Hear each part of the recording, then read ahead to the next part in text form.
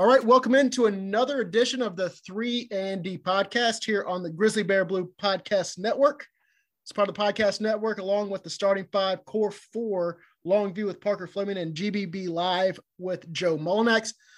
Joining me today, he's Steven Adams' favorite media member. You may follow him on Twitter at StatsSAC. He's the host of Locked On Grizz. He's been on this show a few times so far this year, and his name's Sean Coleman. Sean, thanks for joining me today. What's going on, Ben? It's a pleasure to talk with you. Always a pleasure to come on. You know, obviously, we've been a part of the great group over at Grizzly Bear Blues for quite a while now. So to be honest with you, anytime I get to cut it up with you or Joe or Parker, I'm gonna do it anytime that I can. But I appreciate, as always, you thinking of me and having me on. Hope you've been well. Oh, I've been well. I know that we're recording on Monday night, and I know both you and I wish that we had other plans tonight, and that would be watching a Tennessee basketball game. But unfortunately, that's not the case. They got bounced early. So it is what it is. At least we got Tennessee baseball highlights, right? And you get other. My former co-host, he is all over Twitter upset about the bats, and he is still. Don't get swept. Don't get swept. Exactly. Justin, shout out to Justin if you're listening. So let's get right into it. The Grizzlies are rolling 9-1 their last 10. They are the hottest team in the NBA and the best time to do it. They've won 7 in a row. Heading into the playoffs, 4 games left.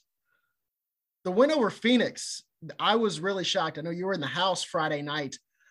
Is that the biggest, most impressive win of the season, or is it the Nets, or is it their 73-point win over OKC, or is there another one that I'm forgetting this season? There's been a lot of them.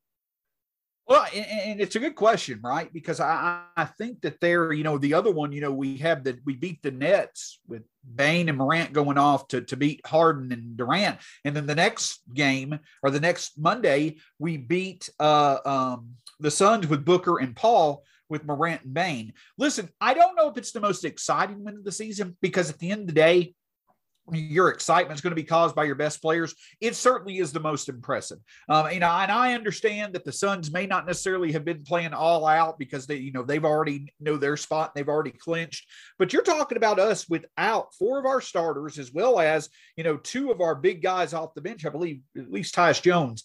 Yeah. My point is that a lot of the individual players, the players you go to in games against a caliber of opponent like the Suns, to be able to deliver wins, to be able to lead you to victory, they weren't available. But the reason why this team was able to win, Ben, they set the tone early. 17 more shots, 54 combined second chance points and points off turnovers to the Suns 9. The Grizzlies, against the best team in the NBA, made it clear early on the game was going to be dictated at their tone. It was going to be played at their style, and that's what wound up winning the game. Even though the Suns shot above 50%, the Grizzlies shot less than 30% from 3. Good ball movement, good havoc.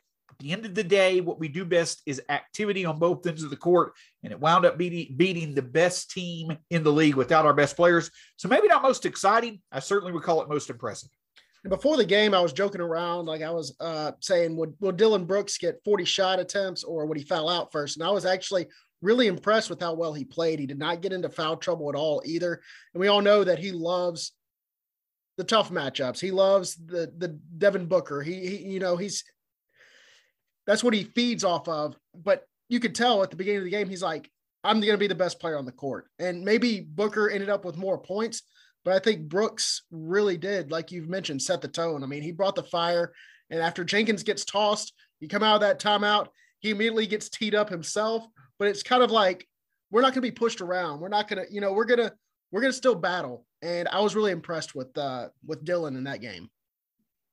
I agree completely. And I think the thing that also stands out, Ben, is that, when it comes to Dillon in that game, obviously I know a big guy over at Grizzly Bear Blues. His name is Parker Fleming. Shout out to Parker. He made the astute observation that Dillon Brooks had 20 shot attempts, once again, while also having 6 assists. Well, the big thing is Dillon Brooks typically does have his biggest assist games on nights when he has 20 or more shot attempts. What that means to me is that when Dillon Brooks is frequently involved with the ball in his hands, he's going to do things to create points, whether it's him on his end or it's creating opportunities for his teammates. And so even though it may not seem that high usage makes the most sense, in this situation, it certainly did with Dillon Brooks. When he's being utilized heavily, he's going to not only try to find himself good opportunities, but his teammates as well. So let's bounce off that a little bit and go to another DB. You just wrote a piece for Grizzly Bear Blues. Desmond Bane is not a one-trick pony. If you haven't read it yet, I suggest you go and read it. It's really good stuff. And he's more like you were describing with Dillon Brooks, with him being involved, and it's not just shot attempts. He's stepped up his ball handling skills. He's able to create shots on his own. And he's not just shooting threes either. He's made the leap. And if he doesn't win most improved, I know Ja's also up for the most improved. He still should be top 3 vote getter in the most improved, because when Ja's not out there and Jaren's struggling, Desmond Bane is their go-to guy. He's been that way during Dillon's injury. It'll be interesting to see kind of how that progresses during the playoffs. But even when Dillon's been back, he's kind of been the go-to guy. Absolutely, as he should be. And listen, the numbers do it. The whole point of writing that article, Ben, and thank you for your kind words. The whole point of writing that article is simply this.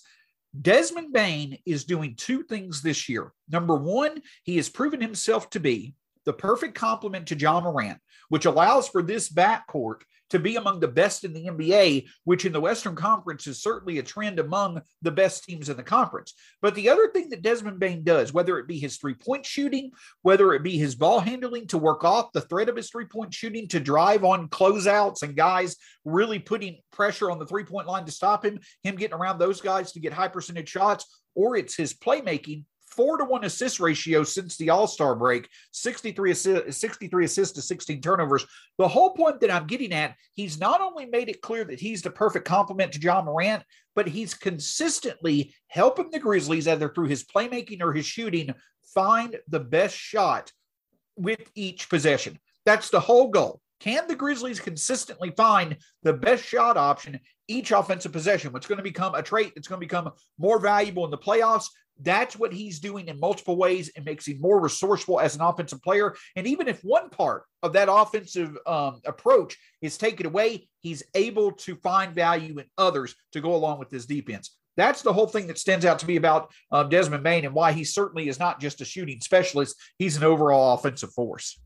Yeah, and we've seen throughout the season, I mean, not throughout the season, but we've seen at times where he has gone into 3 or 4 game slumps where he just can't find a shot, and he's still been on the court, and he's been a valuable part of that offense. Grizzlies are still winning with him, even though he wasn't making a shot, because he's able to get other people involved, and other teams still have to view him as a threat, because you never know when it's going to click. And when it does click, you know, it's on. I mean, he's a straight shooter at times as well. Not as much as DeAnthony Melton, but you know, when it's going in for Desmond Bane, the bucket looks like an ocean. So, and when he's like that, he's going to let you know about it as well. That's the best part about it. Oh yeah, no doubt about it. We've talked about Dillon Brooks. We've talked about Desmond Bane. All these guys are young, along with Ja Morant, Jaren Jackson, pretty much the whole team. You know, and we've seen this whole. They play well together, but we've also seen we don't really care about anybody else's opinion, and we're going to go out there and it's super confident, and I love seeing it. But it's also the regular season. Do you think the youth may be a crutch sort of when it comes to playoff time, or do you think they're just going to go in with the same mentality and same attitude and just see what happens? So in theory, in general, sure. You know, the Grizzlies, you know, youth, it may not be there as much as, you know, that experience may not be there as much as other teams, right? So let's break that down a little bit further. The thing is that you're right. The Grizzlies may not have as much experience. They do have a bit of playoff experience. Steven Adams, Kyle Anderson, Tyus Jones, what have you. Yeah. Well, I guess Tyus's only experience was last year. But my point is this, is that in a general sense, the Grizzlies may not have as much experience as other teams because they're one of the youngest teams of the league. But the big key to understand also, the Grizzlies have plenty of experience winning basketball games the way that they do at an elite level. And they also have plenty of experience this year of being able to dictate, set the tone early in basketball games frequently to where it's going to be played to their style. And that's why they're able to beat other teams who maybe on paper are more talented. So I know that's kind of maybe a flawed answer. They have a wealth of experience in their own way of doing things, even though their own way of doing things may not necessarily correlate with winning a lot in the playoffs. But at the end of the day, they're being the best versions of themselves. Now, where that general sense of a lack of experience comes in, Ben, what happens if another team stops the Grizzlies from being able to win games at their pace, on the hustle, in the paint, so on and so forth? They make the Grizzlies have to play. They make the Grizzlies have to shoot from distance. The other team handles the basketball good, doesn't commit turnovers. If those things happen, then will the Grizzlies be able to adjust their philosophy to win a playoff series? That remains to be seen. That's where the general sense of a lack of experience may come in. But I do think that it's not cliche and it's not a cop-out answer to say the Grizzlies have plenty of experience not only playing their style of basketball, but forcing other teams, no matter how talented they are, to play their style of basketball. And that's why I think they can still win, even if they may not shoot the best or defend the best consistently. This is not a knock on Phoenix at all, but Dallas seems like the team that's given them the most trouble so far this year. But while trading Kristaps Porzingis made them better in the long run, I think it actually pulled them back closer to equal with the Grizzlies when it comes to matchups, because he was always giving the Grizzlies trouble down low. But is Dallas still the best team, the team that's best equipped to do what you just said to the Grizzlies, or is it Phoenix? It's Phoenix. At the end of the day, it's Phoenix. And the reason why that is just because the quality of their depth is certainly there. They've got more options that you can consistently rely on to get it done down the stretch. You know, you don't have a Chris Paul type player in Dallas, to support Luka like you do Chris Paul himself and Devin Booker. I'll go with talent all day long. Now, stylistically, yes, Dallas is very good against the Grizzlies. They really limited the Grizzlies' ability to shoot the three, though the Grizzlies were able to find success doing the stuff that they normally did. So I would say that at the end of the day, the two teams that could really prevent or thwart the Grizzlies, formula to success, it's still Phoenix and Golden State. I certainly would think that you might put Dallas up there as well, but I don't think that Dallas has the overall talent that a Golden State or a Phoenix would. I feel a lot more confident going into a series against Dallas than I would the other two teams. So I would still say it's Phoenix and Golden State. And again, I know that may be kind of a, easy chalk answer, but it's the reason why they're where they are. They play great defense along with great offense. And I think they're just naturally more talented than the Mavericks roster. No, I don't disagree with you. It's just the Dallas games, they're slow. They're boring. They get in the mud. It's kind of, it's what the grit and grind Grizzlies did to the league when they were peaking. And that's why I was asking about that. So let's stick with a little bit more of the playoff talk. This time next week, we will have a better idea of who the Grizzlies will be playing in the first round. We won't know exactly because the Grizzlies are set. They're in the 2 spot. So they're going to be playing the winner of the 7-8 matchup, which could be Minnesota, the Clippers, or even Utah, because they've been sliding down a little bit. They're not finishing strong. Of those 3 teams, can you rank them in order on who do you like to see, like most like to see against the least like to see? Yeah. Give me the Clippers without Kawhi, which will remain to be seen. Then right. Give me Minnesota and give me Utah. Listen, at the end of the day, I know Utah has struggled. I know that Utah has definitely fallen off. And I know that the Grizzlies would likely be the favorites going into a series against Utah. But if Utah has all their weapons available, though they don't have Joe Ingles this year, if they have all their weapons available, I still think that over a 7-game series, they are a very tough matchup for the Grizzlies. The one thing that we do know against the Clippers are a few things. Number one, the Grizzlies can do what they do best, offensive rebounding, things such as that. They will have an easier time doing those against the Clippers than they would the other two teams. Jaren Jackson Jr. in 4 games this year, 22 points, 8 rebounds, 3 blocks, and I believe 2.5 threes per game against the Clippers. So our biggest X factor on offense would be a huge, huge addition in that Clipper series. And just to be honest with you, the Grizzlies implementing a strategy where you let Paul George cook, but you don't let anybody else beat you, it's going to be easier to implement that, I think, against the Clippers than it would be against the Jazz or the Minnesota Timberwolves. So all in all, I think Ty Lue may be the biggest challenge with how good of a coach he is. But overall, I think style of play as well as overall talent, I think the Clippers without Kawhi are the Grizzlies' top option in terms of who they would want to face in a playoff series.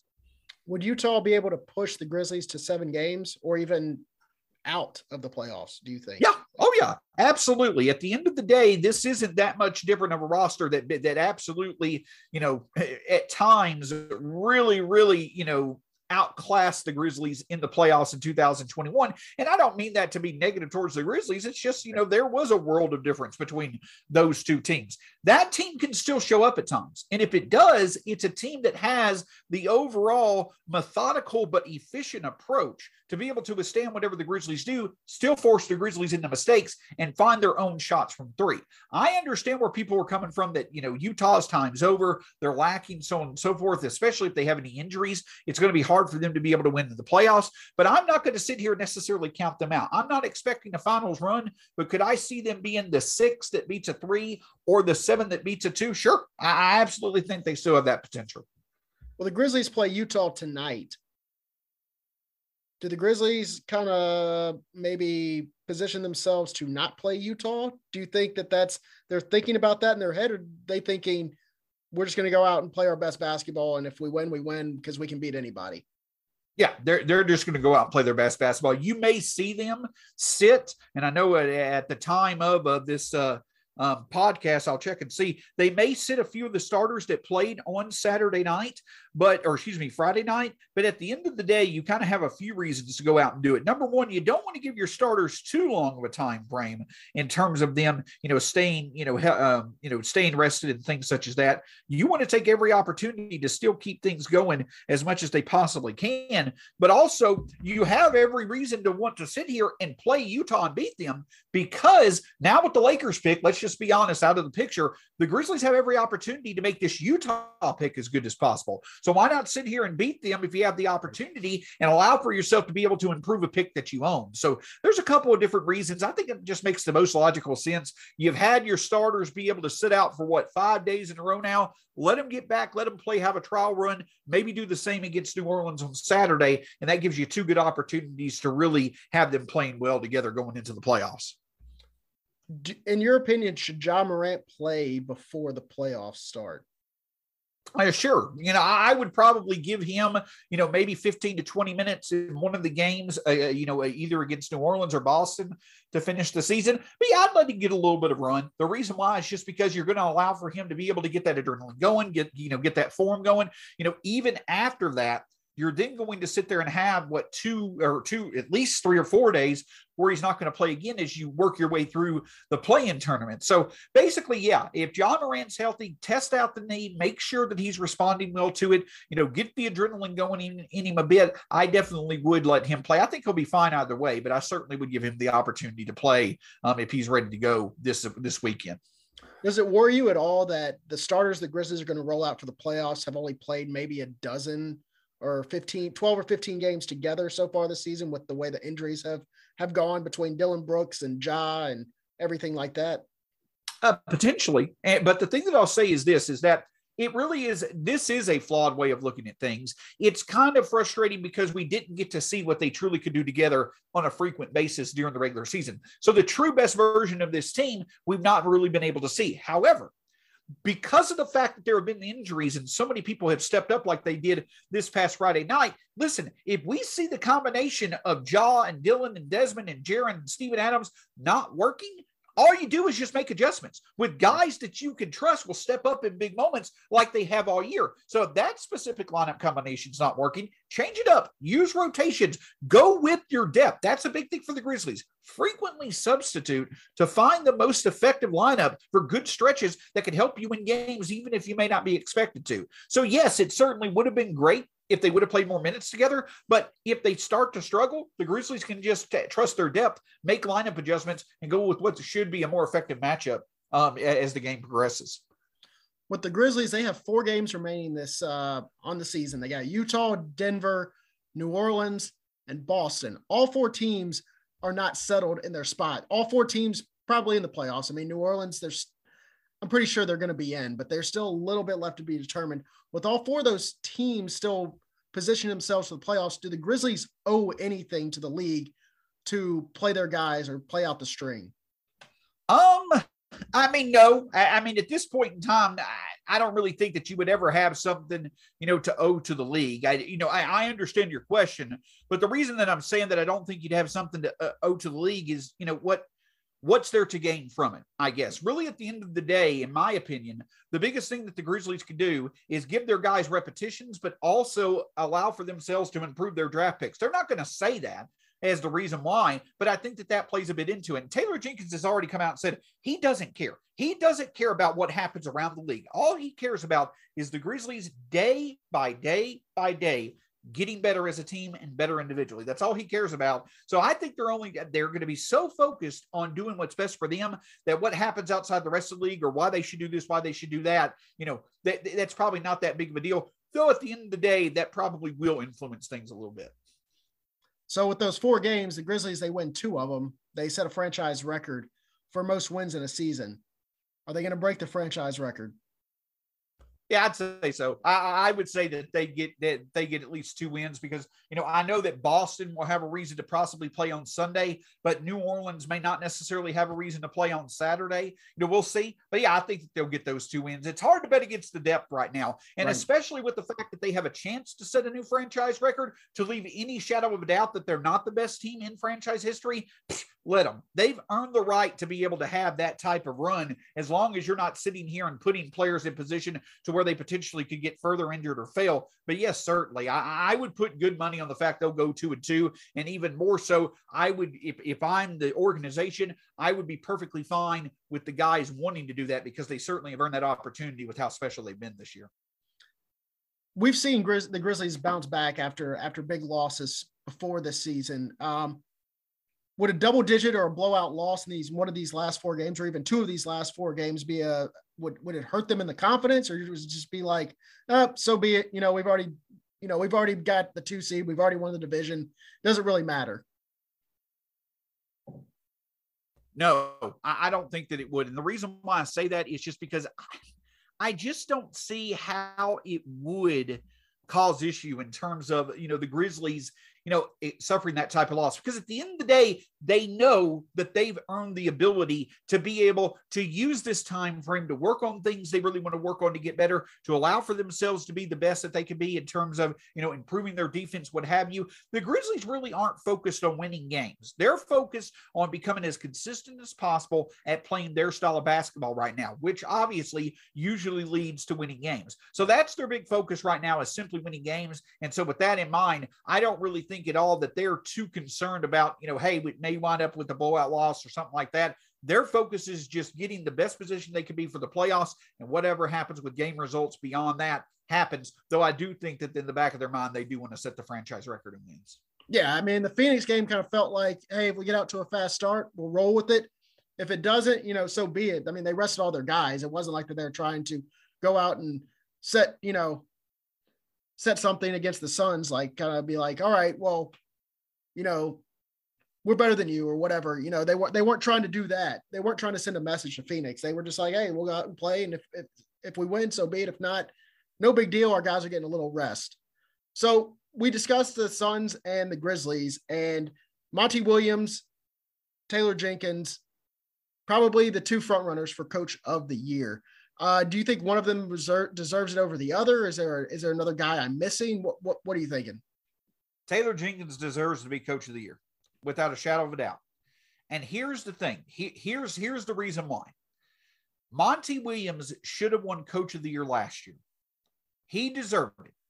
He did the best job of any coach in terms of exceeding expectations and turning an unexpected team into a true contender, and they made the NBA Finals. He absolutely should have won it last year. He's transferring from taking a team to the finals last year to having the best record in the league this year. Yeah.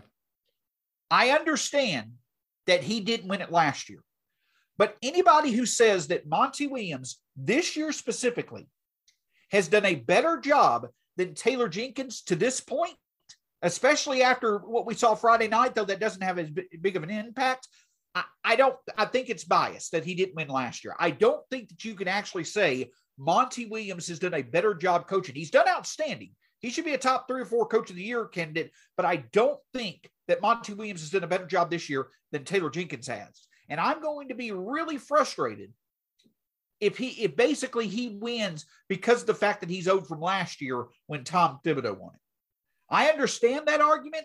And I understand that if, somebody were to have suffered a big injury, I know Chris Paul did, but if somebody were to suffer a big injury or what have you, if he would have done coaching job similar to what he did last year, hell yeah, he deserves it. Coach Taylor Jenkins has done a more valuable coaching job this year than Monty Williams. Not taking anything away from Monty, just wanting Coach Jenkins to get the credibility that he deserves. And the fact that they're the number two team in the NBA, they're right up there with the Suns. They are one of the best teams in the NBA unexpectedly. If you're looking at actual coaching performance and actual value added from a coaching position this year, nobody tops Taylor Jenkins, in my opinion. And you also get to the point where, like, okay, so you give it to Monty because he deserves from last year. Well, Taylor Jenkins deserves it this year. Is Taylor Jenkins going to get the coach of the year next year because he deserved it this year? What if the Grizzlies, underachieve and only win, 46 games? And I mean, you can't say, hey, well, we'll give it to Taylor Jenkins. You can't just kind of retroactively give out coach of the year because he deserved it the year before. I agree with you 100% that Taylor Jenkins does deserve coach of the year.